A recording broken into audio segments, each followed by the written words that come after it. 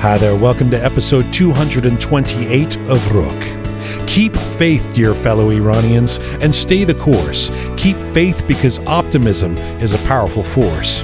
I'm Jian Ghomeshi. Hello to you from Toronto. Salam Dustan Aziz. Durud bar shoma. Keep faith that hope is our revolutionary source, and optimism is a powerful force. It's a brand new year.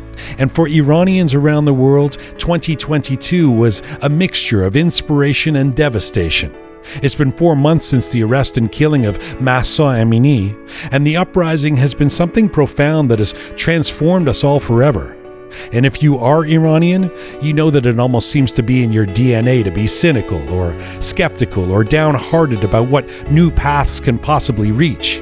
43 years of a terrorist regime can understandably lead us to conclude, Heech. And sometimes it's easier to dismiss insurrection as a fanciful meme. It's convenient to think that revolution is only for those lost in a dream. But what if we were to reframe all of that? Keep faith, dear fellow Iranians, and keep staying the course. Keep faith that optimism is a powerful force. You see, to really and truly believe in societal change, you actually need to maintain a fair amount of aspiration within range. You might say it is those who believe in revolution that are the true optimists. They are not the dreamers. Rather, they are putting themselves on the line because they understand fundamental change can come. Anything of major consequence that has ever happened in history came from redefining the possible. And there is nothing more omnipotent than the belief that this is a new dawn. And there is nothing more formidable than the belief that this year will see the birth of a new Iran.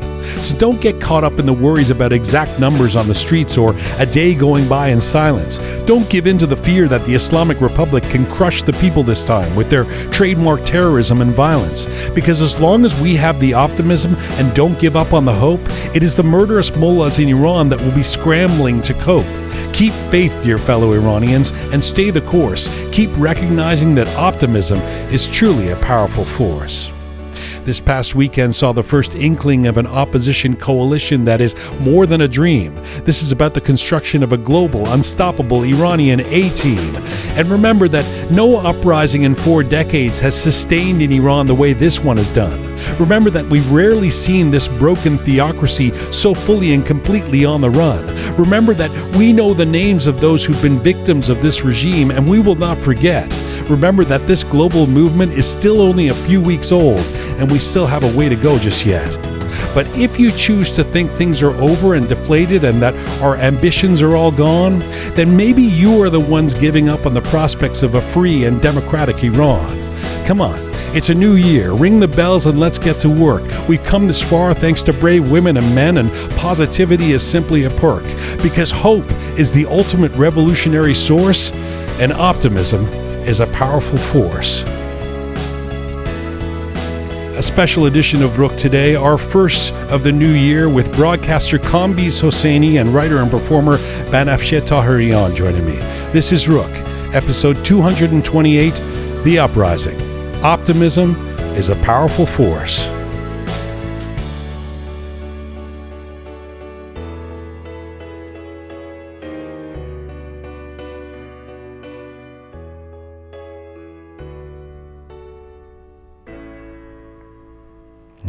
Right. Hi there. Happy New Year to all of you listening around the world. Happy with a bit of an asterisk, given the difficult issues that are going on, especially in Iran, but also Happy New Year because we look forward as well. Welcome to a new edition of Rook, our first for 2023. Hello, Shaya. Hi, Azizam. Happy New Year. Happy New Year to you. We started the year with a couple of people on the bench here. Unfortunately, our dear Pega is down with a fever of some kind, and Anahita, the talented Anahita, our graphics person, is also not able to join us because she's not feeling so great. It's that thing that's going around, but. So get well to our team. But quite a show we have for you. In a way, I want to use these two awesome guests we have today, returning champions, as a way to reflect on the year that we've just had, take stock of the last few months, specifically with respect to the revolution. in Iran, and with respect to the sort of theme that I'm developing here about optimism and hope and revolution, and to look ahead with them too. So first, or coming up in just a few minutes, first up is Kambiz Hosseini, the broadcaster, the TV and radio host, comedian. I think he's really one of the best out there. And we'll get his opinion. He doesn't appear on very many programs other than his own. Yes. So I'm touched, honored that Kambiz is back to talk about his. Let's see if I can extract some opinions from him about where we're at in the Iranian uprising. And later in the show, the writer, performer, podcaster Banafsheh Taherian. She, of course, has her podcast Chai with Banafsheh. She's coming up in the Rook studio, and looking forward to having her here as well. She just posted this great poem that she wrote and performed just a few days ago about women, this metaphor of the Iranian women as a bird that's been caged and breaking the cage, and it's really fabulous. We'll talk to Banafsheh coming up in the Rook studio. This Thursday, in a couple of days, 3 days from now, a special edition of Rook marking the 3rd anniversary, which is coming up this weekend, of that horrific downing of Flight PS752 in Iran. We'll have a special guest, and we'll speak about that solely this Thursday. There's going to be a lot of memorials this weekend dealing with the 3rd anniversary of that. It's interesting, PS752, I often think of it as a Iranian-Canadian kind of event, because, of course, a disproportionate amount of those that we tragically lost, including friends that we knew, were on that flight. And so I think of it very much as Canadian. But not only is it something that people around the globe are aware of, and there were folks who were living in different places of the world as well, Iranians from the States and England, etc., but also I hear PS752 invoked a fair bit in this revolution, not just in Toronto or in Canada, but even when you hear chants that are slogans that are coming out of Iran, and people who are talking about their outrage at what this regime has done in recent years, and they name check things like Alban, and they talk about PS752. This is and I think that's partly due to the persistence of the Association of the Families of Victims of PS752 and keeping this, in the forefront of minds around the world. And they have a big role in all these demonstrations that happening, like the October 1st in Toronto, Berlin. It was announced by them first.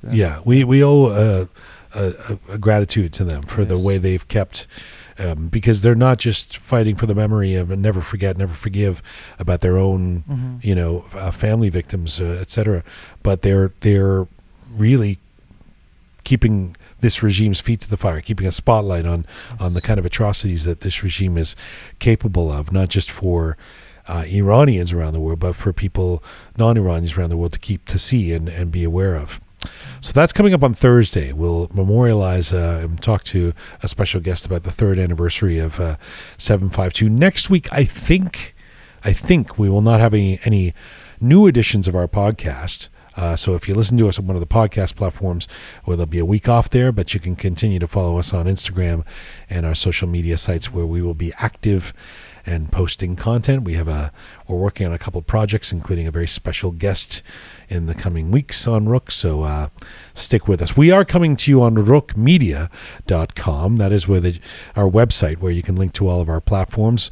We are on this ongoing mission to build a new audiovisual encyclopedia of Iranian diaspora identity. We're on Spotify, SoundCloud, Apple Podcasts, Instagram, CastBox. If you like to see some visuals with Rook, as I say, you can switch over to YouTube right now. And if you like your Rook descriptions and bulletins in English and in Persian, check us out on Telegram. You can subscribe on any of those platforms. And you can support us through our website, rookmedia.com, by pressing the Support Us button. All right. Should we go, Shaya? Well, let's go to our first guest. Yes. Well, my first guest today is simply one of the best and most prolific TV, podcast, and radio hosts in the Iranian diaspora, and I'm most happy to have him back on Rook. Kambiz Hosseini is the host of Paradox, a Persian political satire show and podcast that airs on Radio Farda. He's well known for co-creating and hosting the popular TV show Parazit. He was also the host of the satirical news program Politik. Kambiz has been the recipient of the Reporters Without Borders User Award, which honors individuals advocating for freedom of expression. He has been featured across many media outlets such as CNN, Fox News, PBS, and NPR. And right now, Kambiz Hosseini joins me from his home studio. Hello, sir. Hello, Jian. Glad to be back. So it sounded like you. Can you hear me? I can definitely hear. Can you hear me? Yeah, I just did this great introduction for you, and then you were. There was no, a pause, I know, so but it's just right at this time. Like I don't want to give credit to myself and say who I am. You know, this is a time of no name, no personality. Okay. It's. Do you prefer if I introduce you without a name?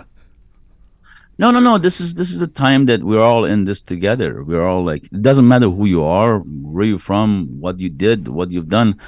This is basically the only time that my name, your name, anybody's name doesn't matter anymore. All right, we're all in this together. You've started already. You're making me look bad. All I did was I'm trying to position you. You know that people have to know who you are. Yes, thank you so much. I appreciate that. I appreciate that great introduction, Jian. I appreciate that. That's why there was a dramatic pause before you said hello. Anyway, I'm glad you can hear me. Look, I'm so glad to have you on our first show in 2023 and the first guest. Oh, is it really? Wow, I'm honored. Well, it's January 2nd. How many shows do you think we've had? Is it? Yeah. No, I thought you had a show yesterday too, no? No. Don't you guys show every day? No. But thank you for being a regular listener. We have shows twice a week. Okay. Yeah. And anyway, okay.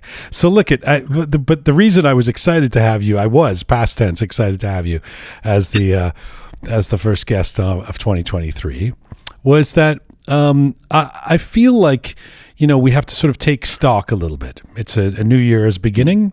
An old year has ended, and so I can truly think of no one better than you to do that with, especially given the dramatic events of the last few weeks. And so let me start with this, all joking aside. My sense is, Kambiz, that like many of us, you've probably been up and down in terms of your emotions about what's happening in Iran, and I just now started the show with an essay entitled "Optimism is a Powerful Force."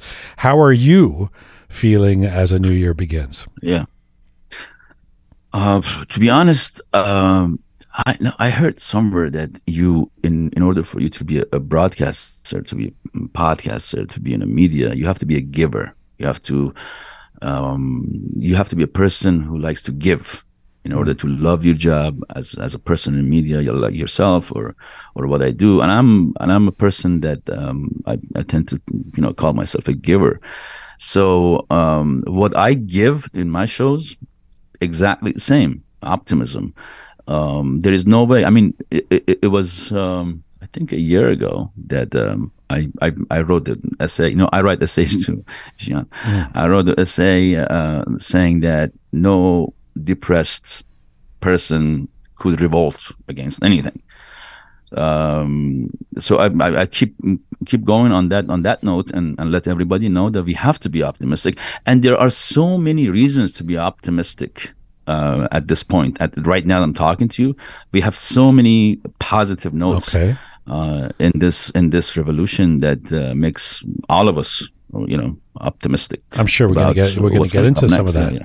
But so do you agree that, I mean, what I was just saying there in the essay, that sometimes, especially as I find as Iranians, we again, I don't want to go so far as to say it's in our DNA, but there is a tendency towards cynicism, or at least skepticism, which can be healthy. But I do. One of the reasons I wanted to write this essay is because I ran into a few people, even this past weekend and last week, who were kind of dragging their feet a little bit, saying, there's, I don't know, and there isn't millions of people in the streets, and, not this time, Valid, okay, yeah, we may, and which is like, I keep, as you said in the essay, we can't be day traders about revolutions. You can't sort of judge it on, at the end of each day, go, well, there wasn't a million people in the street today, so I guess we're losing. It's got to be something that we sort of take a look at over time, and I would say the last 4 months have been pretty impressive overall. I mean, taking into account the atrocities and the devastation and all that. Yeah, but like you said, it's not happening overnight. Revolutions doesn't happen overnight. It's a process in making. Some people, just because people are not on the street today, nobody died today because of some asshole shot them on the street in Iran. That doesn't mean that the revolution is not in progress. There are so many different fronts in this revolution that you see it every day. Yeah. For instance, like a couple of days ago, a group of people who are famous to be the oppositions against Islamic Republic outside of Iran. They tweeted, congratulations of the new year to the people, with saying that they're showing unified. That they're united. So that's another. I want to actually get to that, but I that's another step towards. Yeah. So you should look. I'm saying that stuff is happening every day in this revolution that we should be proud of and we should be happy about. I love the way you just put it too, that it's happening on different fronts.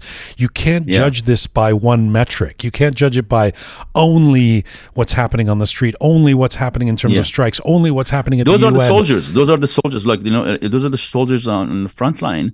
And then there is you, and there's other people, and everybody's doing, what you can do is like doing this podcast, like interviewing people, putting lights on different spots that are dark, and everybody is not everybody. And you too. I'm told you do essays as well. Yes, I'm trying my best. I'm trying to do what I can, and what I know. I only know what I do. You know a lot. I'm a a lot, and you've been through a lot, and you've done a lot, and I kid you. I thought in the introduction, I know you don't want to be big upped, but there's a reason you're one of the best out there, because you bring a lot of experience and perspective, and I know that you fastidiously prepare as well. Let me ask you some general questions at the beginning of this conversation, because we last had you on the show very early in this uprising. I think it was about 3 months ago. It was 2 or 3 weeks into the revolution. And so let me ask you, I guess I want to ask what you've been inspired by since then and what you've been concerned about. So let's start with the positive first, and just pick something. What has inspired you, or if you can, what has most inspired you with regards to the movement for change in Iran over the last 3 or 4 months? To be honest, this is not the first time that I'm experiencing an uprising in Iran. And what inspired me this time is that the mistakes that we made before are basically was a source of lesson and education for people today, and they're not making those mistakes anymore. And this inspires me a lot to see, so remember, like in Green Movement, this happened and the reaction was this. Yes. But nowadays, I see that the reactions are so different. We learned from our mistakes. Yes. And this is very inspiring, That's a great point. And we're not making those mistakes anymore, and that's great. I mean, the whole, look, Islamic Republic tried to divide us for 40-some years, and they tried to make every single person enemy of every single person in Iran. They divide us so they can govern us. It's like an old saying, and this is not working anymore. This strategy of Islamic Republic and this dictatorship is not working anymore. and people are just ignoring the fact that they're trying to all these propaganda machines that they have, and they try to make this documentary about Ali Karimi, saying this about that guy, saying that about the other guy, and it's not working anymore. And this is the positive. This is the very, very positive point. It's such a good point. It's like it's been 43 years of tutorials on how to not bring this regime down. And so we know all the things, and by we I mean the brave young people in Iran, mostly obviously who are in the front lines. But they know, okay, we're not going to do this time. We're not going to do that this time. Including we're not going to put up with any bullshit about expecting reforms, or these guys are going to change their stripes or something like that. You know what the moment was for me, if we're doing a little bit of retrospect of the last few months as we start a new year, the moment for me was, and it was just one thing, but it speaks so loudly as to both the education and the sense of global community, the unification of Iranians, especially those online who have been activists. It was the moment that, if you remember, this was of course the famous, the now very famous, but the dissident, the activist rapper Tumaj Salehi had been arrested. And if you remember, after a week or two after his arrest, or sometime after, there was this forced confession video.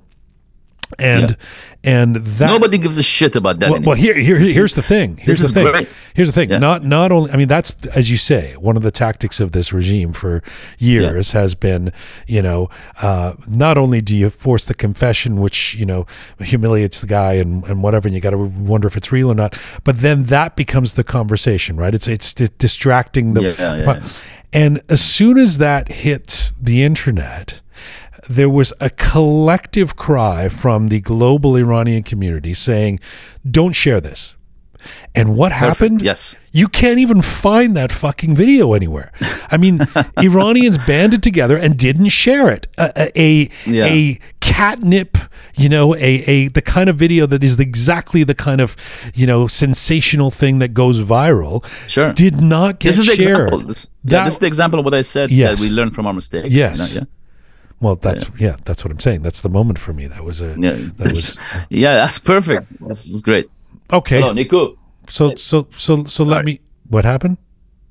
Sorry, my dog is barking over here. Sorry. Unrelated to the greatest. Sorry. All right. Wait, let me flip. Niku, sit down. Sit, Niku. Sorry. There's Go ahead, sorry. Yeah. The feature, the first interview of the new year. I'm just You didn't think sorry, to put the dog in another room or something. My dog doesn't understand that I'm in this important show. I just thought maybe. Hello, I'm in this important. Sit down. All right. I just thought maybe there's another room or something that Niku could go into for the sake of this most important conversation. Let me flip it around. What has been the greatest source, or what has been one source of concern for you in the last 3 or 4 months with respect to the revolution? To be honest, I don't have any. And I don't even though I heard that Hamid Ismailion a couple of days ago said in one interview that we need to be criticized harshly because we don't have another chance. This is our chance, and you need to criticize us. But I don't have anything for Hamid. You know what I mean? He's doing everything perfect. He's whatever he says, whatever he does is great. So this is the guy that I was hoping that Washington Post call him the moral leader of this movement. Jason Rezaian did, which is which is a little bit too much, but because he doesn't want to be that person, or he doesn't want to hold that responsibility, because he has other agenda. He didn't started this to become a moral leader. He started this because something tragic happened to his family, and he wanted to aware the world. So I don't, to be honest. I mean, I can come up with the stuff. I say things. I see things in Twitter, or there are people that they're trying to basically shift and change the direction of the movement. But they're very few. What do you mean by that? They're not that much. I mean, for instance, right now that, like I said, this unified tweet went out from the opposition figures. There are people that, look, I don't like one of them, or I dislike the other one, or I like this one, that one. I'm like, why is this bunch of group of people, why this person is in it, right, or the other person is not in it, and stuff like that. And these are maybe, could be the point of concern, but it's so minimum. It doesn't affect. Well, how about I bring up the point that was, as I say, part of the impetus for wanting to do the essay about hope and optimism is, somebody was, well, more than one person was over the past week saying to me, look, there simply aren't millions of people in the streets in Iran, and the demonstrations that were happening have slowed down. So how do you respond when somebody is concerned about the fact that there aren't if anything, the protest movement seemingly, we need numbers. In terms of numbers, we need numbers, has slowed in Iran. We need numbers. We need numbers, but at the same time, it's you cannot force people to form a revolution. It has to happen organically. And if people, and then you cannot, one of the reasons why Hamed is saying that I cannot, force people to go on the street inside Iran, because all the stuff he does is outside. Yeah. It's not just Hamed saying that, by the way. Tell people, I think because they fucking kill people, man. They kill people, I mean, if people are fearless these days, the fears are away and nobody's scared. I mean, today or yesterday, you saw a video of this Kurdish woman who just went straight to the forces and said "fuck you" to them. So, but you cannot, expect that everybody go and just be ready to die for the cause. People have different way of fighting this regime. Not, like I said, not everybody is soldier. We need like 10 million, 5 million, 3 million soldiers on the streets of Tehran to overthrow this regime. But I would say it happens when it should happen. We all want them gone today, but we cannot force people to go on the street. Right. But I mean, and I almost hesitate to bring this up because I don't want to be, amplifying something that's a downer. But as much as we say people are fearless, there is a cohort who are the most fearless, who have been the ones publicly who've been on the front lines, or who've been putting themselves out there publicly, and especially those who are public names who've been doing so, and they're being jailed. Right, and they're being jailed with regularly, and anyone who publicly dissents, and we know the conditions are atrocious. The solitary confinement, the psychological torture, the physical torture. Do you realistically? I ask this with some difficulty. I don't want to say this, but do you realistically think that putting so many of the major voices for the revolution inside Iran in jail has had an impact on the efficacy of the movement? Yes, I mean, people. We hear messages from inside jail. From people are not scared anymore, man. Even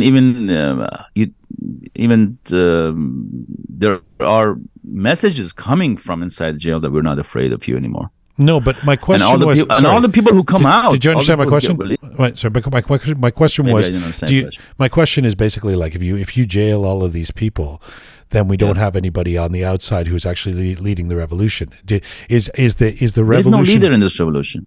Look, the leader of revolution is the slogan of the revolution, is the cause of this revolution. That's you cannot jail women, life, freedom. You can jail a certain person. You can jail 80 million people. Yeah, but even though they don't have the jails to put everybody in the jail, but I think the leader is the slogans, is what we're fighting for. That's the slogan is the leader. So I don't think putting people in jail ever worked from medieval era up to now. Never worked in history. So they can do it. I mean, they jail people. The guy comes up next day and says "fuck you" to them again. Yeah. They're saying "fuck you" to them from inside jail. So it definitely doesn't work. Well, it did. And how many people can you? The fear how worked many people can you torture? The fear worked in the past. Sadly, Yeah. the slaughtering 1,500 people and jailing a bunch of people did work Yeah. in Oban. If you want to put it that way, it worked in terms of maintaining this terrorist regime. It for another couple of years. But that was a step. That was a step. Yes. If you look at every revolution in the world, there are steps in the revolution. So Okay. even the 1979 revolution had steps that go back to 40 years before that. So I think the steps have been taken, and this is another step, and we cannot say this is the last step. We cannot say it's like it might happen tomorrow. They may be gone tomorrow. They may be gone in 3 days. They may not be gone. But what I'm saying is, this revolution is in progress, and it's not going to go back. It's a one-way road towards freedom. But with respect, I do believe what you quoted or paraphrased Thomas Ismailian as saying. I do believe that we can't fumble the ball here. Like this is, even though I say I can't imagine the genie being put back in the bottle. I can't imagine this regime. It's not going to be status quo. I mean, you can't. How do you possibly? Sure. But there are some less than auspicious directions this thing can go in, right? I mean, it's not a done deal that the revolution is going to be won. It's just a matter of how much time. And so these steps that you're talking about are important steps, and we got to kind of get them right somehow, right? Sure. But I don't know, man. I don't know what's going to happen tomorrow. But what I know is that whatever is happening right now, it's brand new for me. Like I said, being in the middle of the previous uprisings and being the voice of people all the time, and I see a lot of different elements in this movement that makes me proud of being Iranian. And we're going to the right direction. And what if it's happening tomorrow, we get the result tomorrow, I don't know, but I know that we're going towards the right direction. That's all I know. What do you think of, I mean, one of the big events ostensibly for those in the diaspora over the last few weeks, it was that UN special session on Iran and the fact-finding mission that has been initiated or is going to be initiated. Are you someone who is energized by these kind of things, or are you in that camp that is not exactly sure how that's going to be helpful in bringing down the regime? But I'm not. I'm actually staying away a little bit. From what? From diaspora and all that. There are people doing it better than me. So this time around, I just want to do my podcast and talk to people. You don't have an opinion on the UN special session thing?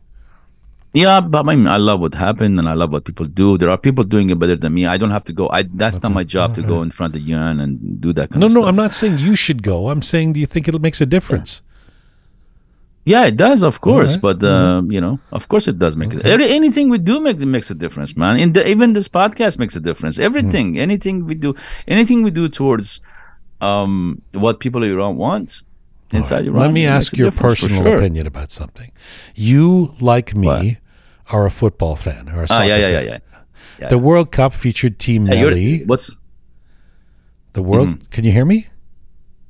Yeah, I can hear you. You're a football fan? I didn't know. What's your team? What's going on? Who are you rooting for? You're joking? I talk about Arsenal too much. Ahead. I know. Okay.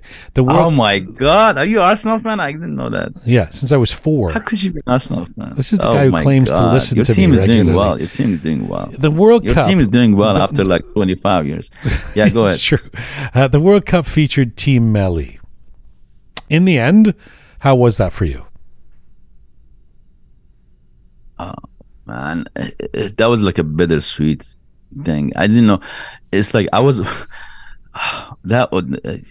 watching the game with the guilt, and they for first time in my life, Team Melli scored, I didn't scream. And for first time in my life, Team Melli conceded goal, and I said, "Hak to Saracen." You know, so I guess the face of Ramin Rezaian after he scored the second goal, the Wales game, it was like he was crying and laughing at the same time. I think that was all of us, sort of. Yeah.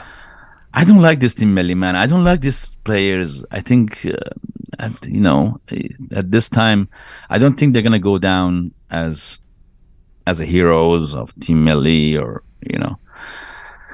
this group of people. They have to work towards getting back their credibility and come back to the people. Do you think that's possible? But I don't. Yeah. But just like. What happened with Farrokh Najad? He came out of Iran, and I think we should be receptive. Whoever comes and says, "I made a mistake, fuck them, I'm with you now," we should say, "Yes, welcome, please." Yeah. Where do you draw the line? Do you draw the line anywhere? No. At this point, no. Whoever comes, I hug them. Raisi. I would, yeah. He says, "Okay, guys, you know what? Instead of going to Venezuela, I want to come to hang out in the States, and I'm sorry, I've been wrong." What is this question, man? Raisi is not going to ever do that. Yeah, exactly. Well, no, I mean, the point is that for some people, there's red lines, right? There's people who they believe have been enablers of the regime that they don't want to. Yeah, Raisi has to come out, take out his fucking Abba and Ammame and say, "Oh, I'm with you, and I've been listening to Michael Jackson all my life." Yeah, of course. I would say, "Yeah, man. Yeah, come on. Why not?" And I don't believe in God and fuck Khamenei. Yeah, man. Why not? Yeah. Okay. Yeah. So it has a lot of work to do. Well, yeah, but you're saying there's a chance. You're saying you're open to it. No, I'm open to. We should be receptive to all the people that especially reformists. All the reformists that especially reformists. If they come and say, "Hey, we don't believe in what we said before. We don't believe in our action that we said before. We made a mistake. We thought we could do something. We thought we could do this and that." No, we should say, "Yeah, man." I see NIAC today tweeted that they believe in regime change. But are you bringing all the controversial fucking? Well, with this, you brought it up. You said that you would, Yeah. So you're saying that you're open to them? Sure, NIAC. But NIAC damaged so much, man. They damaged so much. So I don't know. I don't know how much I can forgive. I can't forgive NIAC. Okay. So it's some reformists, not all reformists. You're open to the some with hat in hand. Look, at this point, to be honest, whoever comes and shares a value and confess that it made a mistake, I would say we should welcome them with open arms. Do you believe that those of us in the diaspora have a moral obligation to be speaking out about Iran? No. You do not? No. I think everybody has its own values, and not everybody,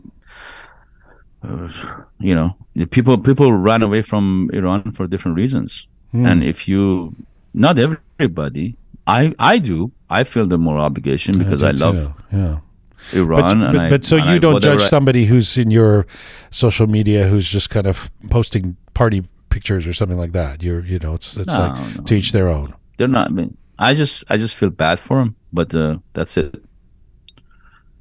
I'm like, the guy has no sympathy towards where he's from and to the right thing. It's like it's doing the right thing now. If you don't share your party bullshit, but I don't. No, I don't. I'm not judgmental in social media. Fuck social media anyway. No, of course I'm not. It doesn't have to be just about social media. I mean, it could be somebody you're talking to on the street or somebody in your family. The hard part for me is the conundrum is because I think principally I don't want to say I'm going to judge anybody, including somebody who doesn't want to do anything to do with, with Iran. But, Yeah. but I, at the same time, I'm keenly aware that the revolution ain't going to happen unless everybody's on the bus to a certain extent, And so, Sure. so We have enough people on the bus, man. do we? We don't need those motherfuckers. We don't need those motherfuckers that they live in Toronto and they eat their kubide every day and they're happy to not be political, quote unquote. We don't need those people. We have don't enough think we people need those for people? this. And then Don't you Huh? think that? But really, because I feel like if all of those, forget about Toronto. Let's talk about your country, the United States. yeah, okay. I feel like if all of those Iranian Americans, including the super rich ones, Beverly Hills.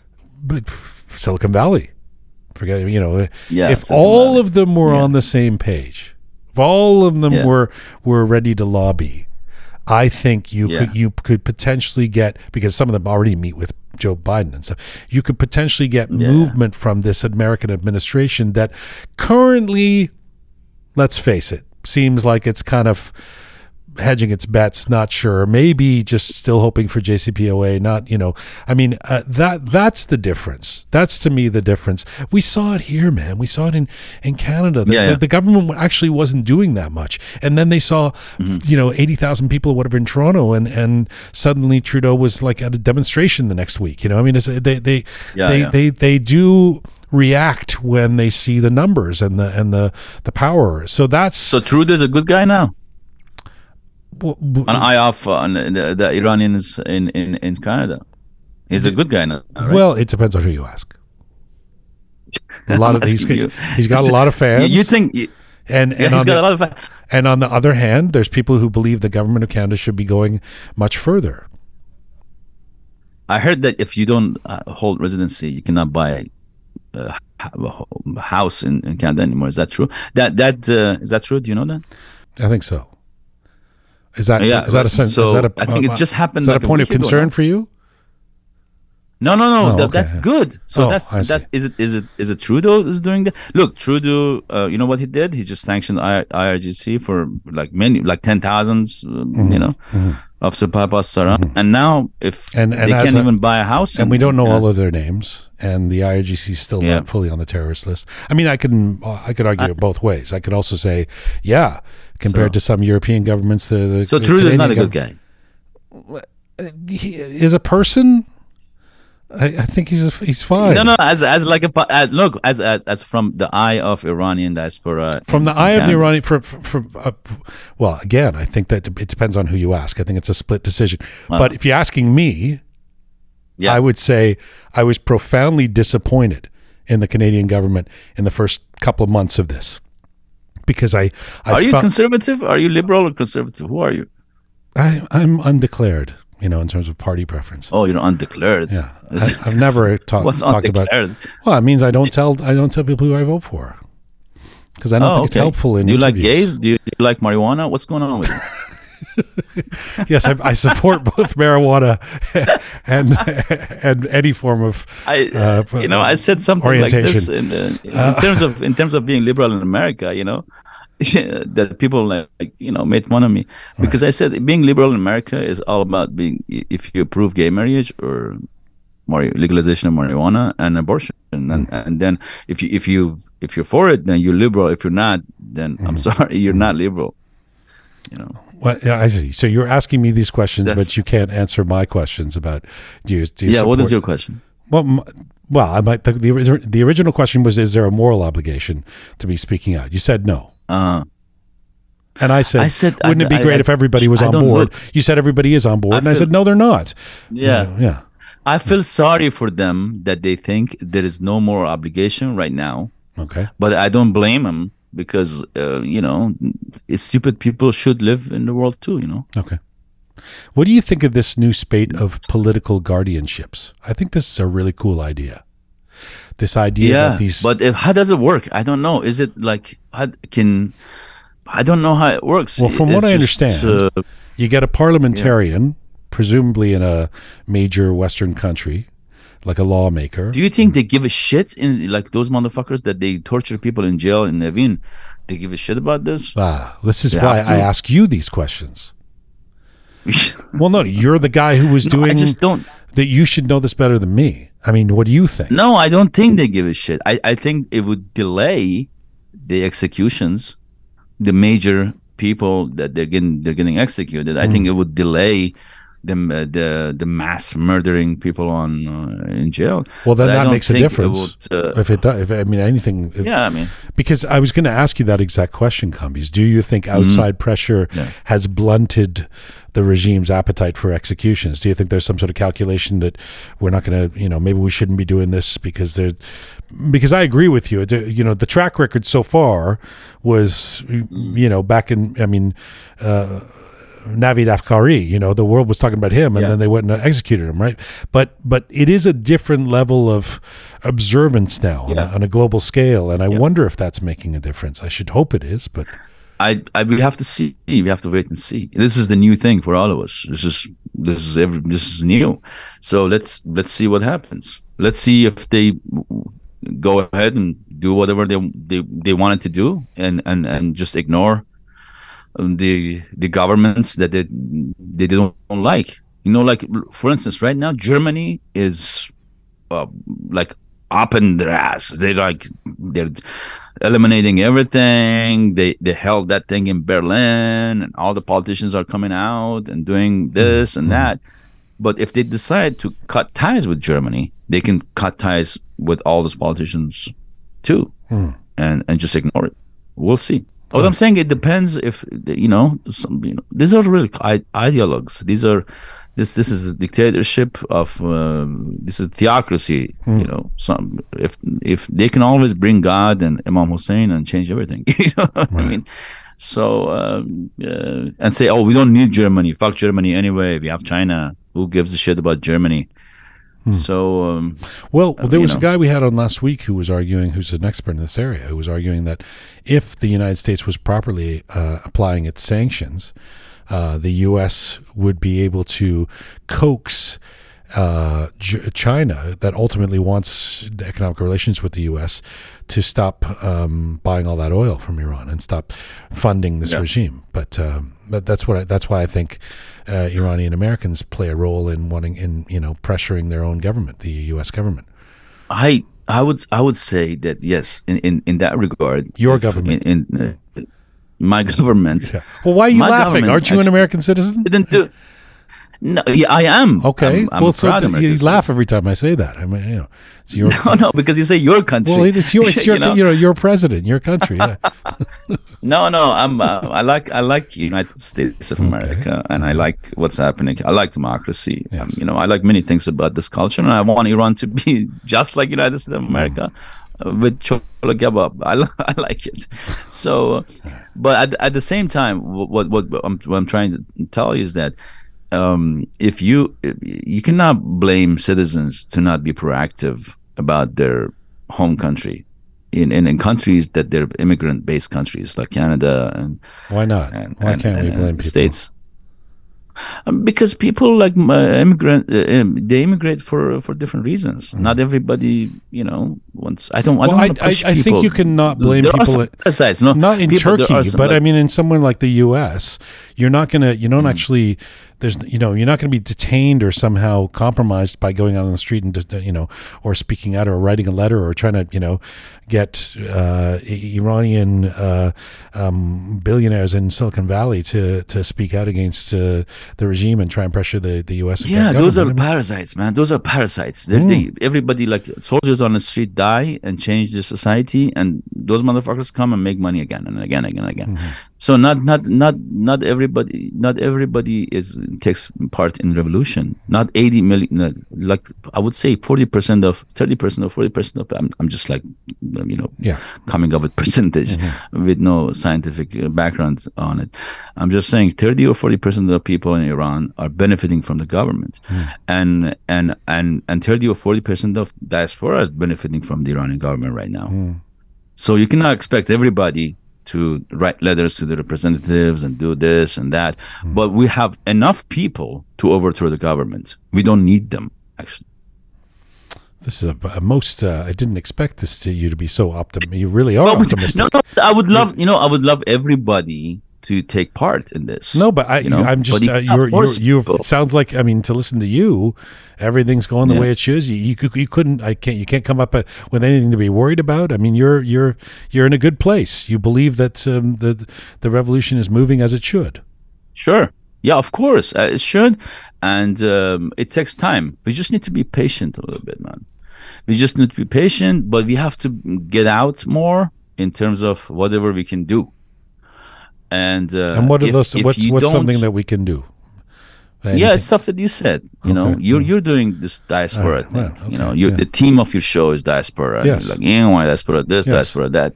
So, you know, what you do, like what you're doing. You know, you're doing. What do you think of? Did you see today that a bunch of actors? There's like 600 actors and writers and directors now have launched a major public campaign, non-Iranian, most of them, to support Taraneh Dosti. No, a couple of them, like Golshifte was in there. Yes. And Kiarostami's son was there. Yeah. So that's good. That's great. That's another step. Whatever we do outside is great. But what I'm saying is, if the people don't want to get involved, then they're like, society has parasites that, regardless of the regimes, they do their own thing. I cannot force that and force those people to do anything. All right. Yeah, we don't need 200 million people to overthrow Iranian regime. We don't. We need only probably 10 million. Well, okay. Well, think of that.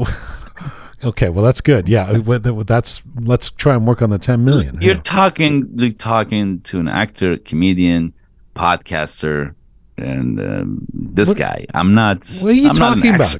You're the guy who spent the last 20 years being the political, but as my opinion guy, and I'm asking your opinion, and you've turned into this mild-mannered, like you're like an NBC anchor now. You're like, whatever people want to do. That was the biggest insult. Who am I to say? Oh my God! I wish everyone a good NBC, New Year. I mean, how dare you? How dare you call me an NBC anchor? How dare you? This is the first insult of 2023. Thank you so much. I'm not coming on this show again. You see? Well, I did. I mean, to you, a tough question was, "Hey, what did you think of Team Melli?" And you're like, "Hey, settle down with the questions." But that's like, it depends. The time, look, it's changing every day. I know. That if you speak to me today, because of what's happening today, I may have an opinion about something today, but tomorrow is going to be different. I know. And by the way, I know it's a minefield. Like, somebody can take a line out of these conversations and make a big deal of it. And please don't do that. Please don't take the line from my conversation. Don't do put that. it on Instagram and let people like attack me again. Don't do that. Please don't do that kind of stuff. Please thank you. Do that. I mean, my final question for you is, what do you believe the next steps need to be for this revolution in Iran? But I think you've suggested some of those, and I mean, overall, it sounds like it's actually an apropos. I really didn't expect, because honestly, I mean, I know you personally a little bit outside of when we talk on the air and we talk to each other, and sometimes you do seem kind of downhearted. I'm actually energized by how, I know you're not saying everything's perfect, but how you believe that this is happening. You believe that this is going. Yeah, I believe this is happening. I'm very actually optimistic. I just don't expect radical results. It's been a long journey for me fighting this regime, to be honest. I mean, I'm in my own way. Sure. And you're in exile. I would love to see him gone next second, but I think we made a lot of, but we damaged them really good this time, man. And we just need to be patient about it. If you're asking me to tell people what to do, to make this, to overthrow the regime faster, I don't have an answer for you, because I don't know. I wish I knew. No, I'm not telling I you. don't know, but I know you won't do what's that. happening organically right now is great. It's perfect. What do you hear? I'm so curious about, because you have this massive audience that's in Iran. Is there anything you care to share about what you've been hearing from people inside Iran that that has stuck with you, or that? Yeah, has been to be memorable? honest, like I've been involved with energizing people and about things that's happening to them and makes them upset and down, and because I have my own audience that they share their thoughts with me, and I have a feeling we have to take care of each other these days, man. We have to take care of our mental health. Yeah. Because this is what they want to do. They destroy your mental health, and then you don't know how to make solid decisions. We have to keep sane. Among all these things that are happening, we have to keep staying sane, and that's the core of what I do these days, to encourage people to stay sane and don't go insane. That's what I want to do. How do you do it for yourself? Because this burnout thing is tough. How do you do it? I mean, do you have a regimen? Do you have a way of staying sane? In the midst of do I have to share that right now? Well, you don't have to. I mean, I have my own remedies. I have my own rituals and stuff. Yeah, yeah. Any of them legal that you could say? All of them legal. All of them legal. No, I like music. I like walking on the beach whenever I can. Do you limit the time you look at your phone or anything? Do you do that? To be honest, you know what I decided in my New Year resolution? I can share that with you. Whenever I go out, I leave my phone home. Wow. Yeah. This is new me. It's been 2 days. Yeah. I've been almost 80% successful on this, but I leave the phone at home. And you mean you've already cheated on your resolution within a day and a half? I did already once because of stuff happened to my neighbor, and I had to take it. I love that, but that's hard. Yeah. It's fucking hard, but it's been possible because when you go out, then you're too anxious to come back soon to see what's happening on your phone. But let's see how long I can do this. Maybe next time, if I get invited on your show after this conversation, maybe I'll let you know about how much progress. Whenever we want a balanced, non-opinionated guy to just come and. No, listen. It's always a gift to have you on the show, brother. I appreciate it. Oh, thank you, man. I really appreciate what you do. I feel like home when I come to your show. I feel oh my god. And you know what? I actually I love what you said about easy. wanting to bring positivity to the to the people who are your listeners, and I think that's a beautiful thing. I'm sure that really goes appreciated. Thank you. But I don't go on any shows. I know you're the only person. You're the only person I go to. To be honest, I don't go anywhere. But Farsi, English, nowhere. And I don't go anywhere. And what's the reason for that? I just don't feel like talking too much anymore, man. I have a show. I talk. I have Twitter. I have Instagram. If I want to talk, I talk. Why do I have to go? And there are other people who go to other shows and doing it better than me these days. Whatever I want to say, some other people are going and doing it. It's very generous. Very generous. Yeah, but your show is different because years I looked up to you, and and I I feel like home. I come here and I say whatever the fuck I want, and I go and then and you're a nice person too. We chop it up and put the negative things out there. Yeah. Please chop it up. Take the negative stuff away. Make me look good, like I always say. Kamis, thank you. Take care of yourself. Thank you, man. Thank you so much. Sal no Mubarak. Let's here's hoping for great things. درود بر شما. سال نو مبارک. درود بر شما. صد سال بین سالها. Take care, buddy. 100 سال بین سالها نداریم دیگه توی نداریم؟ No. Do I misunderstand what that means? What چرا نداریم؟ No, داریم. We're always kidding. 100 سال بین سالها. All right. Much love. Bye. All right. Cheers, man. Bye. This dream I'm dreaming, won't you wake me up tonight? 'Cause this life I'm living doesn't really feel like mine. This strange dream I'm dreaming, if it ain't wrong, it don't feel right. Never thought you were leaving. I never thought I'd have to start again.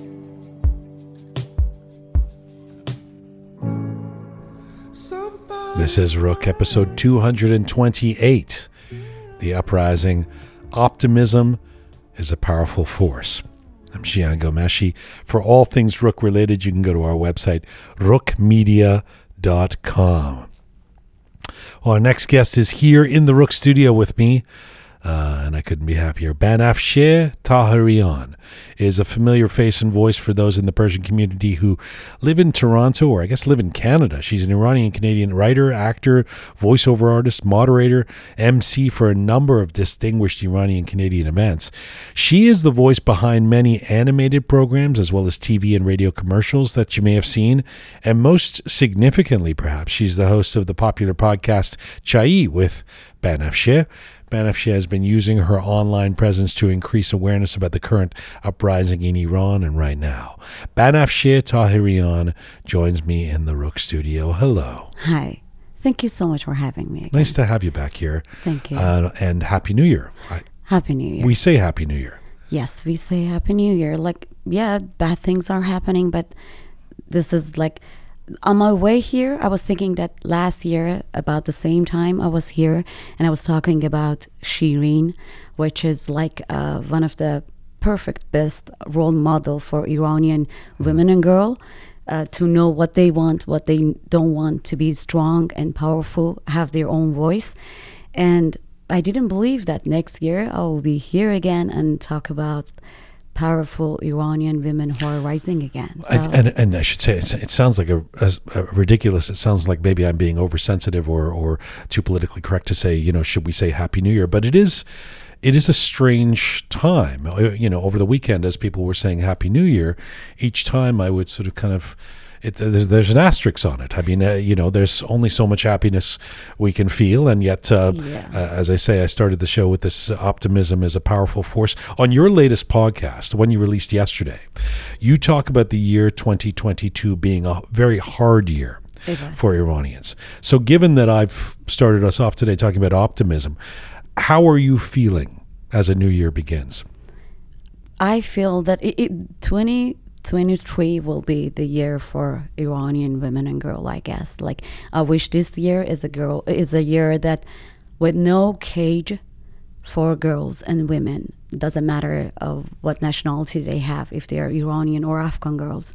This is the year without cage, or like, this is what I hope for. You're hoping for it, or you think it will actualize? It will happen. It will? It will. So then 2023 is a big year. I was never as hopeful or as like, I hope and I think that it is happening. In Farsi we say, Diro zud dare sukht o suz nadare. It is happening. Translate that. Not for me, of course. I'm amazing at my Farsi. Yeah, for the crowd out there, that doesn't. The crowd out there, that it doesn't matter. Like, it will take time, but it will happen. Let's go back 4 months. Because this is the first chance, at least on this program. I've seen you, of course, at a few events or some gatherings, but this is the first official chance I've had to talk to you about this. Banafsheh Jan, what impact did the killing of Mahsa Amini initially have on you? What emotions did it bring to the fore? What happened to Mahsa, the way they killed her, this was something that is happening to Iranian girls and women. It was not something new, but I think that was the point that Iranian women said enough is enough. Even for myself, when I saw her picture, I felt like this is the time that I should say what I kept for many years, because I was seeing on social media that they are saying that, okay, you have to see what she did, what happened to her. And I was like, no, this is what is happening. We don't need to guess what exactly. happened. Right. Like, I don't know if you saw the post that I, like 2 days after this happened, or maybe like 1 week after that, I don't remember exactly. I posted an article and I said about the time that I was whipped from the back of my neck to my ankles just for being in a party. And for many years, I was like, I didn't even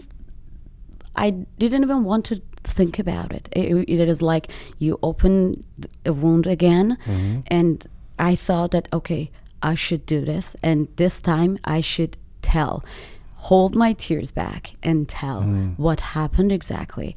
For all these years, like compared to what is happening right now, that what happened to me is something simple. But it's funny because I mean, I was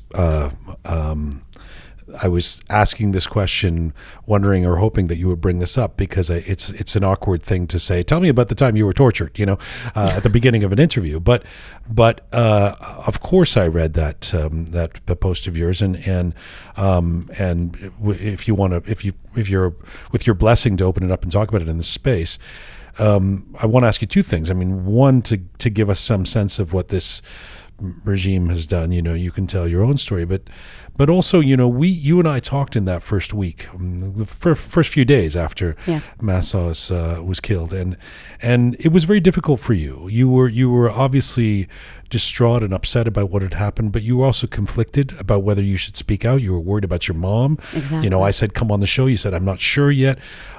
Tell me about the decision, that moment that you then made to speak out and to go ahead with that post and to tell your story. Good question. Like after seeing what happened to Mahsa, I was like, I should tell. And I started writing about it, which was really difficult for me. I said that I didn't want to think about it, to remember what exactly happened to us and how they assault verbally and physically me and my sisters and the other girls and boys that were in that party. So I wrote it, and I always, when I write something like this, my mom and my sisters are the one that I recheck everything with them to make sure that if I can post it or not. So I told my Mom, I wrote something. I want you to read it. At the time she was here. So I told her that I want you to read it. I'm telling you, I'm going to publish it, but I want to know, what do you think? And I was really worried that she says, don't post it. So I was waiting, I was sitting there, and she was reading it. She finished and she said, post it. And it was a relief that I can do it. And at the moment that I posted it, it became so viral that, with that, it was, at the time, it was really difficult to talk about it and dealing with what is happening, what was happening after that. And I received a call from you, from BBC, to talk about it. And I wasn't there to talk about it publicly. And at the same time, my mom said, you know what, your sister is in Iran. And Mom, you did your part. You wrote it, so stop. So I thought that, okay, maybe I can give myself some time to adjust what is happening after that. And even after that, I wrote a post about what was happening to girls in Iran, in the schools, which is horrible, unbelievable. So day by day, I found that power to be able to talk about it. I found it in myself. I put myself together to be able to talk about it. But at the first, it was difficult. Like, I wrote something that happened in 2 days in some lines, and it was, again, even writing it was torture. But it's such a great symbolic representative of so much of what's happened for Iranians I was going to say Iranian women, but for all Iranians, really, Exactly. in the last 3 or 4 months, this catharsis of coming. You know, we had somebody on the show a couple of weeks ago, or 3 or 4 weeks ago, named Massa Townsend, who basically has been living in the States for 40 years, denying she's Iranian. Like, you know, not denying it, but not wanting to explore that side of her. She'd repressed so much, and it's bringing so many emotions out for her to now be speaking out every day for Iranians, and so this has been this moment where, like you, for all kinds of reasons, some personal, maybe some political, whatever it might be, some just trying to get on with your life, you've suppressed this story, and this was the time to tell it. Without getting into it, I mean, the details are, to a certain extent, are inconsequential, but just so that people who haven't read your post know what we're talking about. You were at a party. Yeah. And I mean, these stories are so ridiculous, if they're not if not outrageous. But tell us briefly what happened. Like, we were in a party. It was one of our family friends' celebration because he was he was accepted to the university, and it was a celebration for that. His parents were there. His aunts were there. That she was pregnant and she had a little boy with herself. And we were there in Tehran, and our parents drop us off there, and they knew we are at the party. I was with my sisters and my brother, and suddenly in the middle of the night they crashed into the party, and they pushed us into a room, and they took us to the custody, and they kept us there for 2 days. And this is horrible. They told us that if any of you, at the moment that they got into the place, they told, if any of you call your parents, we will keep you forever.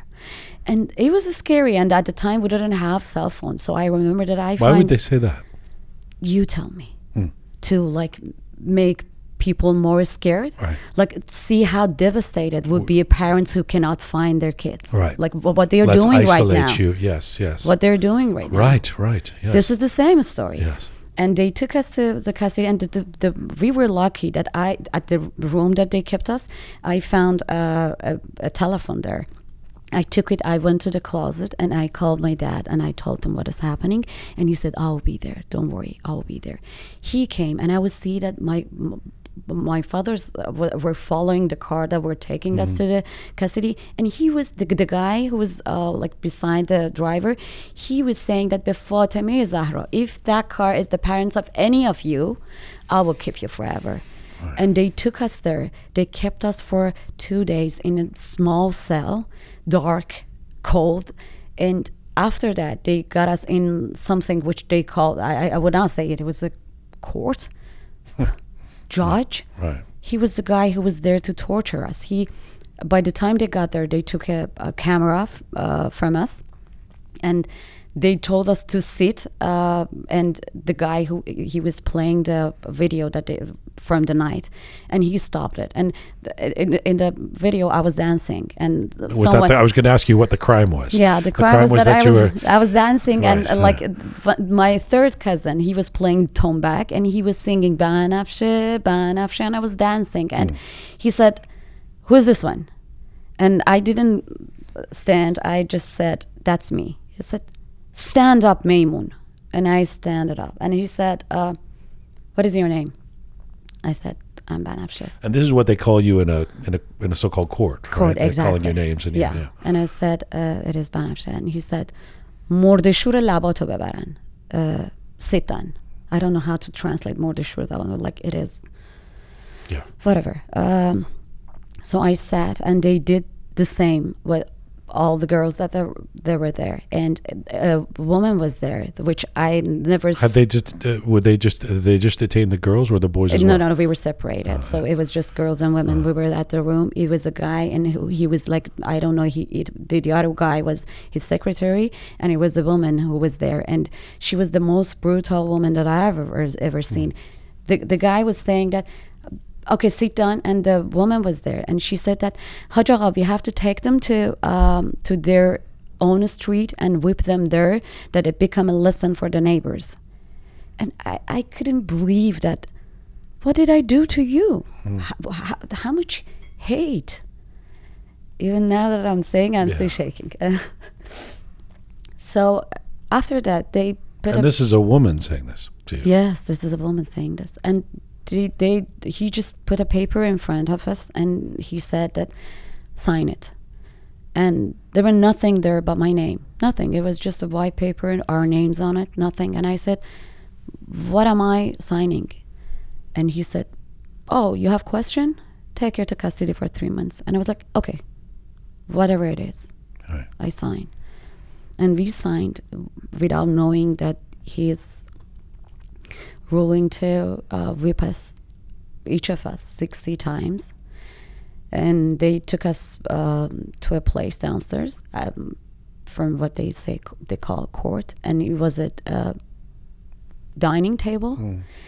And the guy told us to lay on your face to the dining table, and the lady, the woman, she was there with a leather whip.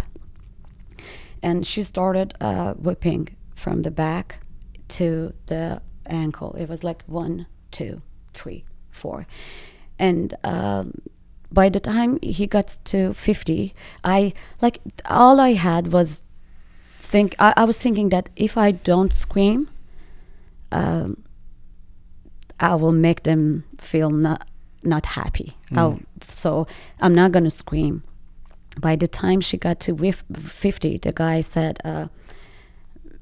ma'am, you're not whipping her as hard as enough that she screams.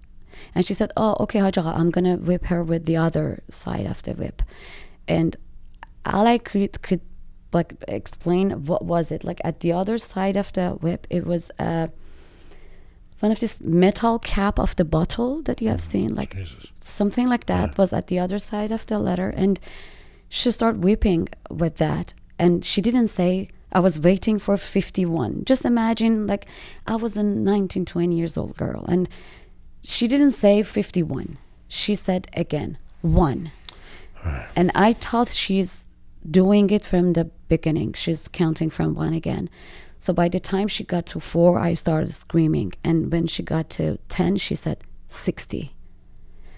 And I was so humiliated that I screamed for that. I still regret that I screamed for that last 7 whip. Why do you regret that? Because I didn't want to show them that it is hurting me. I just want to say, I just want to show that I don't care. Like you have seen when you don't know what to do. The only thing that when someone is torturing you or hurting you is that like you want to show that it's not painful. Like you're strong enough. It will not break you. And I felt something broke inside me at the time. And I was humiliated. I was insulted. I was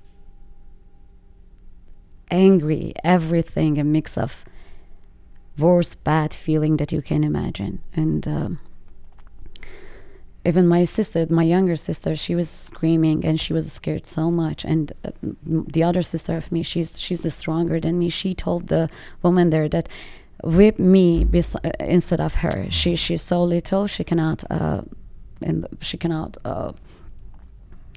stay there. And the woman said that no.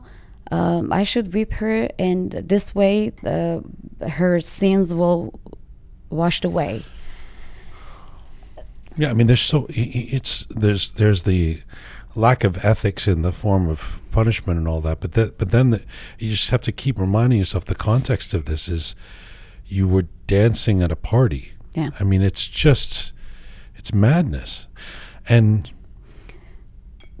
I would say that this is what is happening to not just me.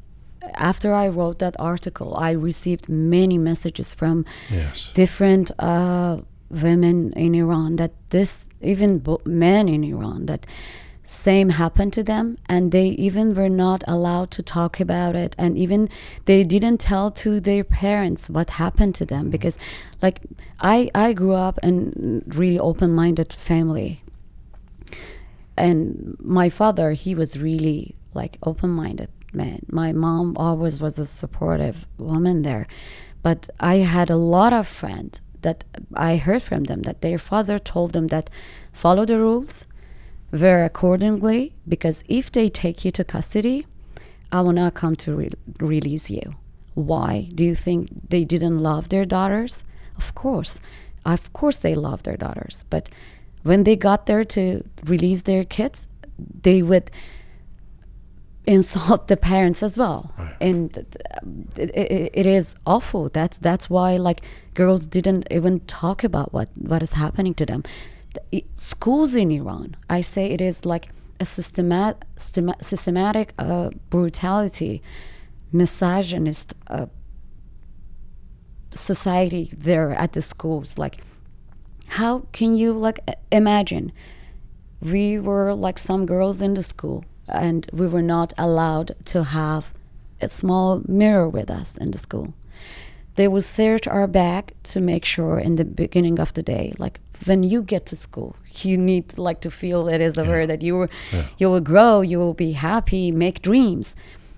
In the first you get to school, the first thing would happen to girls is that like they search their bag to make sure you don't have mirror, and then their face to make sure they didn't remove their facial hair, and then your nails, and then your eyes, if you don't have any lashes on your eyes, nothing like. But it's also your story is first of all resonates with so many people, as you say, but it's a reminder that since it's 2 decades ago now or something, or it's a while ago, that what this regime is doing now, even in their most atrocious moment, you might say, is actually not new. All of the elements of your story, the sham trial, the psychological and physical torture, the fear tactics, all of it is what's going on right now. Exactly. And is part of the reason why this explosion is of Iranians around the world is to say, no, actually, we're not just pissed off about Mahsa Amini. We're pissed off that you've been doing this for 43 years. Exactly. And now the dam is broken, right?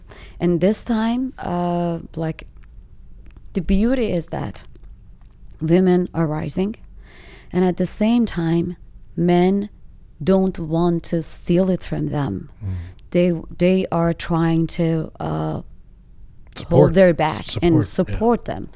Like all these years, this thing will happen to girls and women in Iran. And what happened? The women would go to the stadium again, and they will they don't care if we have to wear forced hijab. They didn't care if we were like lashing for our hijabs. They would forced hijab. But now they're like everyone are saying that beautiful slang that we have: woman, life, freedom, and it is. We are united, and that's the beauty of this revolution. That beautiful slang, as you call it, is quite poetic, and it's a good segue to ask you. The subject matter of your podcast is an exploration, a celebration of Persian poetry. Where does your passion for those great stories, for Persian poetry from our past, intersect with the current movement, if it does at all, these days in Iran? Can you draw linkages between our poetic icons and the desire for change today? As a storyteller, I always say that the people who learn their own stories would not get lost in other nations' stories.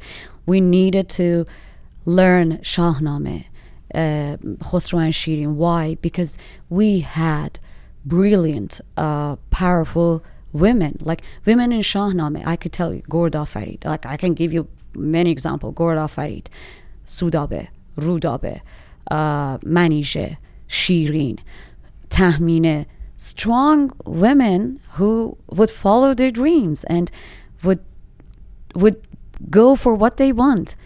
But all these years we were like, as I say, women in Iran, what happened is like what happened to birds 1,000 years ago, that they put them in a cage with their wings broken, their voice taken, and I should explain. Sorry to cut you there. Just to as a sidebar, you wrote and performed a beautiful piece about Iranian women recently, and it uses the metaphor of Iranian women being birds who've been caged and suffering in silence. I guess you see this moment and this movement as a breaking of the cage. Exactly, as a breaking of the cage, and believing in unity, that we are Seymour, that in all our stories are talk about, which is a bird who has name but no sign, which is like the reason of everything but unnoted. And we are Seymour. When we shout each other's names, when we support each other, we are that Seymour that we are looking for. And all these years, I can say that our generation was caged, and together and yet apart from each other, we slammed our wings to the cage in hope to become free. And some alive, some unfortunately not anymore. But here we are now, this generation that I can say our generation raised are strong girls who have dreams, and they have a heart as brave as a lion, and they are fighting for everything that has been taken from them. You're an actor. A lot of actors have been at the forefront of this movement. And by the way, you've got a couple of shows coming up, including one called English. Yes. For people who are in Toronto or Montreal. They're going to see you be able to perform in this stage play in the coming months. Amongst the people who have been courageous and who have since then been detained or arrested, and we don't know what else now, is Taroneh Ali Dousti, the great Iranian actor. Today there was a post by the actor Mark Ruffalo reminding us that over 600 artists worldwide, I think it might have been started by Emma Thompson, also another actor, who have signed an open letter calling for the release of this award-winning writer and actor Taroneh Ali Dousti. Taroneh is, of course, known around the world. Do you think this kind of global outreach from non-Iranians especially represents a new level of recognition about what is going on? Exactly. Like I say that people in Iran are in front line, and we immigrants are forcing non-Iranian to admit what is happening in Iran, because some of them were not aware of what is happening in Iran. Like 10 years ago with the protest that we had, 2 years ago what happened in Aban in Iran, it happened, but they shut down the internet, and no one around the world would notice what is happening in Iran. But right now, they cannot ignore it anymore. And I always say, like I remember if it was Hillary Clinton, which says that women's problem is not like just women problem. It is a human issue and humanity issue it is.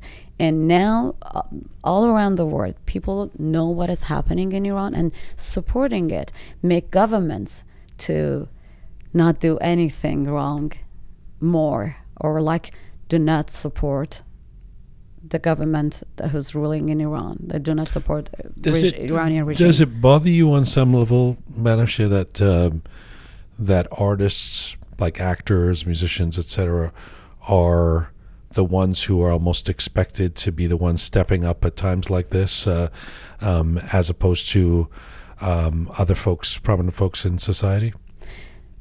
To be honest, I always think that art is when you show your inner thoughts, your feelings, your experience. And an artist's weapon is their art. And if you don't show what is happening in your society, so what kind of artist you are? I think that artists should be with their people and like show what is happening in Iran. And of course, yeah, there are more pressure But on you them. can't play a concert or do a show that's shot like a happy kind of a play without referencing this. You would be considered a bad faith actor to do that. Whereas, To be honest, I mean, how we can be happy well, if we feel inside. but this was the contradiction when the World Cup was happening. I was just speaking to Kambiz Hosseini about the Team Melli. Something that was niggling at some of us was that if you're a filmmaker, you're not allowed to make films. If you're you're not allowed to play concerts right now unless they're only about the politics. But Team Melli gets to play at the World Cup, and let's have a debate about whether we should celebrate them or not.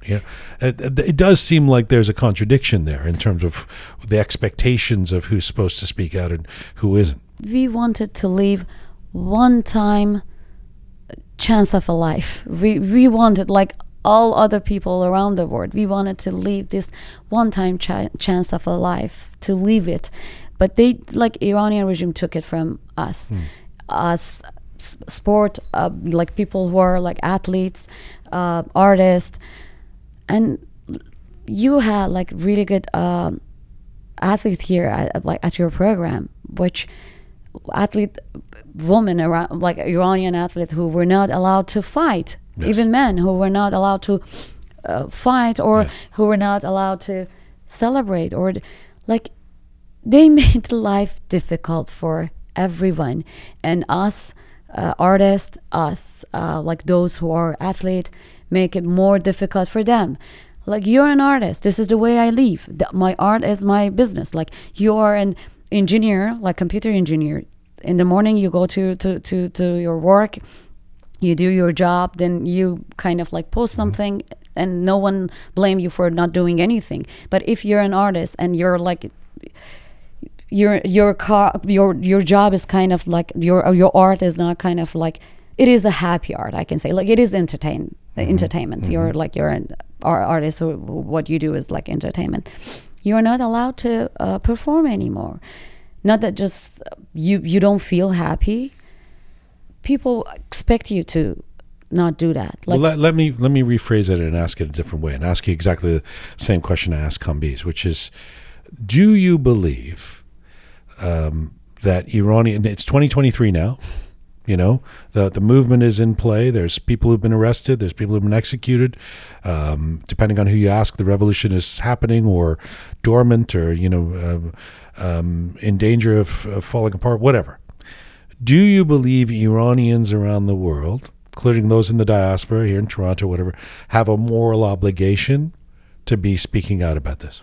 Of course. You do? I believe Iranians should talk about your it. friends who are on social media who are not posting about this, you think they have a moral obligation to? No, I'm not disagreeing. No. Like, I don't think that everyone should, like, every day they should post something about what is happening in Iran. No, life goes on. What should they do? They kind of, I feel like they can respect what is happening and live the way they think is the best way for them to live. I don't believe in forcing people. We are talking about freedom. But wouldn't the revolution happen if everybody took, was speaking out at the same time? Of course, but what we are saying is like freedom of speech, freedom of choice. We are talking about freedom. Yes. Like, let people choose what they want to do, how they want to live. You can choose to be their friend or not. So when you said yes initially to the question, what were you saying yes to? No, I thought that you were talking about the artists or athletes who have a voice. A platform. Okay, so if you have a platform, yeah. Do you think, if you're an influencer, Masanan, do you think you have a moral obligation to speak out? I think yes. You have to talk about it. Like, if you like how you become popular. By these people. And if you don't want to talk about what is happening to these people, so how you became influencer. So if you have that platform, you have to talk about it. What did you think? There was news over the weekend with a coalition of opposition leaders posting sentiments together at the same time. You've obviously seen this. There was a lot of excitement about this. There's also, as ever in the Iranian community, it's some people who are unsure or don't like some of the people or whatever. How do you feel about this coalition idea? To be honest, I'm happy. I'm happy that it's happening because like people who says that if they go, who will come? Let them leave first. Let's do something. Oh, you And- mean the regime? If the regime exactly, goes, the who will regime come? goes. Like we hear that question that who will become if the regime goes? Who will rule the country? I'm like, they're like all these years what they did just ruin the country and ruin people's life. And now, How much worse can it be? exactly, how much worse can it be? And now this committee, yeah, it is different people, individuals. It is, but I think these days we are more knowledgeable, that like we have more knowledge than before, and we are more educated than before. So it is not easy to ignore people or decide something without having people's support. So I think it is good that it's happening, because I think that yes, non-Iranian government need to talk to like someone, Needs to at know least. who to talk to. Exactly, who Yeah. to talk to. Yeah, and So- and for it to not be the MEK or something. Yeah. Exactly, Yeah, like yeah. who to talk to. But by this committee, like I hope that they find a group of people, a group of individual, a committee that they can talk to and Hmm. see and ask what your people want and Yeah. what do you want. To me, it was very powerful. Yes. It was a very poetic and simple exercise. You know, it wasn't like let's take some Four hot pages photos talk, together or something. It was exactly. just like we're going to post this, and you know why it's important. It's important because you know each one of those people has a significant following, and within that following, there are people who are chirping about the other. You know, I don't like this person, or I'm going to support my guy because I don't like that woman, or whatever it is. And to see that kind of unity amongst them is very powerful, and I think it's the next. You know, it's the next chip to drop. It's the next domino to fall, because seeing these, it's powerful. Even just seeing their faces together, you go, "Whoa!" Exactly. Look at this. This is like the Super League. It's like the Which is beauty of it. Like we always say, like we need a government like people from different. I don't know, like ethnic should have voice.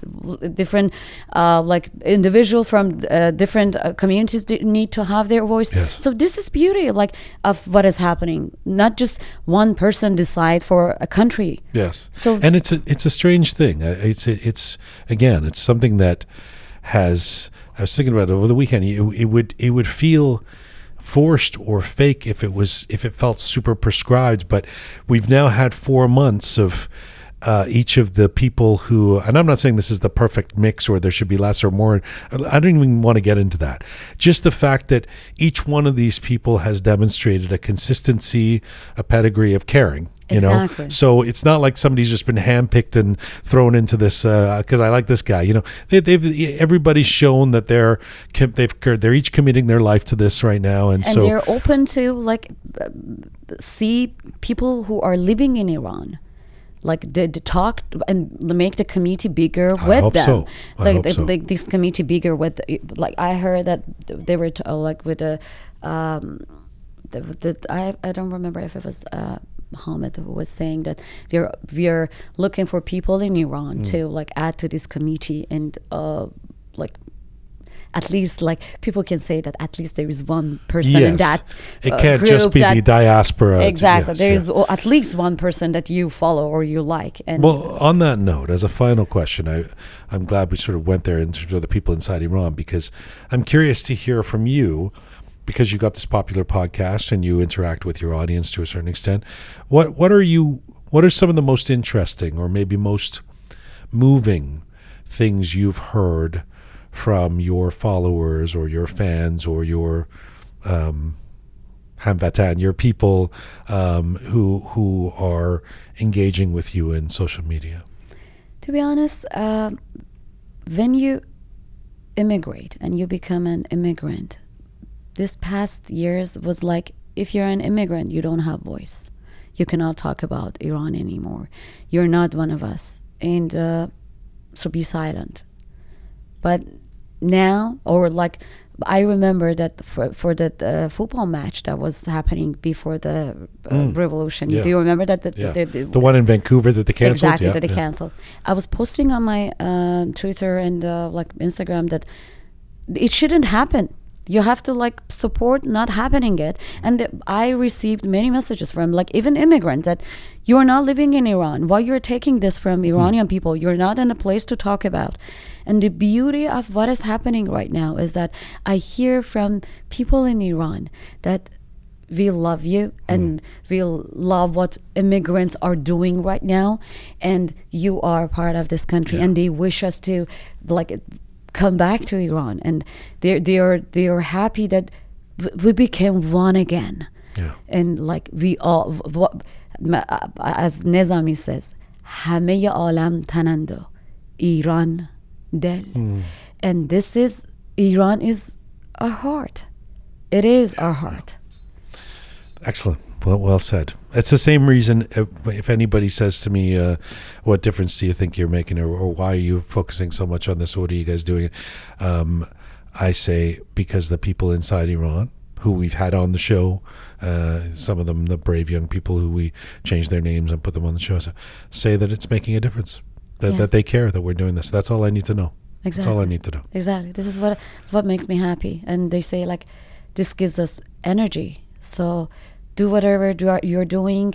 We are happy that you're doing. And I feel that I'm again. We're doing something. We're doing something. And we are part of Iran. Like we are Iran. We are together. And this is beautiful. I immigrated, but it doesn't mean that Iran is not my heart. It is. And I'm happy that people in Iran feel the same and say that. Banafsheh Jan, it's always a great pleasure to have you in the studio. Thank you.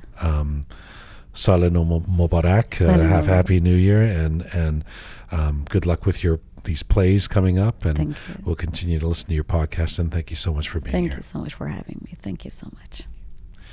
Banafsheh Taherian. Check her out at her podcast Chai with Banafsheh. She's been here with me in the Rook Studio, and this is full time for our first program of 2023. Thanks to the amazing team who put this show together and all our programs together each week. Savvy Roham, Talented Anahita, get better. Super Patty Sauce, Smart Pega, get better. Alay Marathon and Groovy Shaya. Thank you to all of you out there supporting us and sharing our content. Please subscribe if you haven't done so already. You can find me on Instagram at Jian Gomeshi Mizunbashi.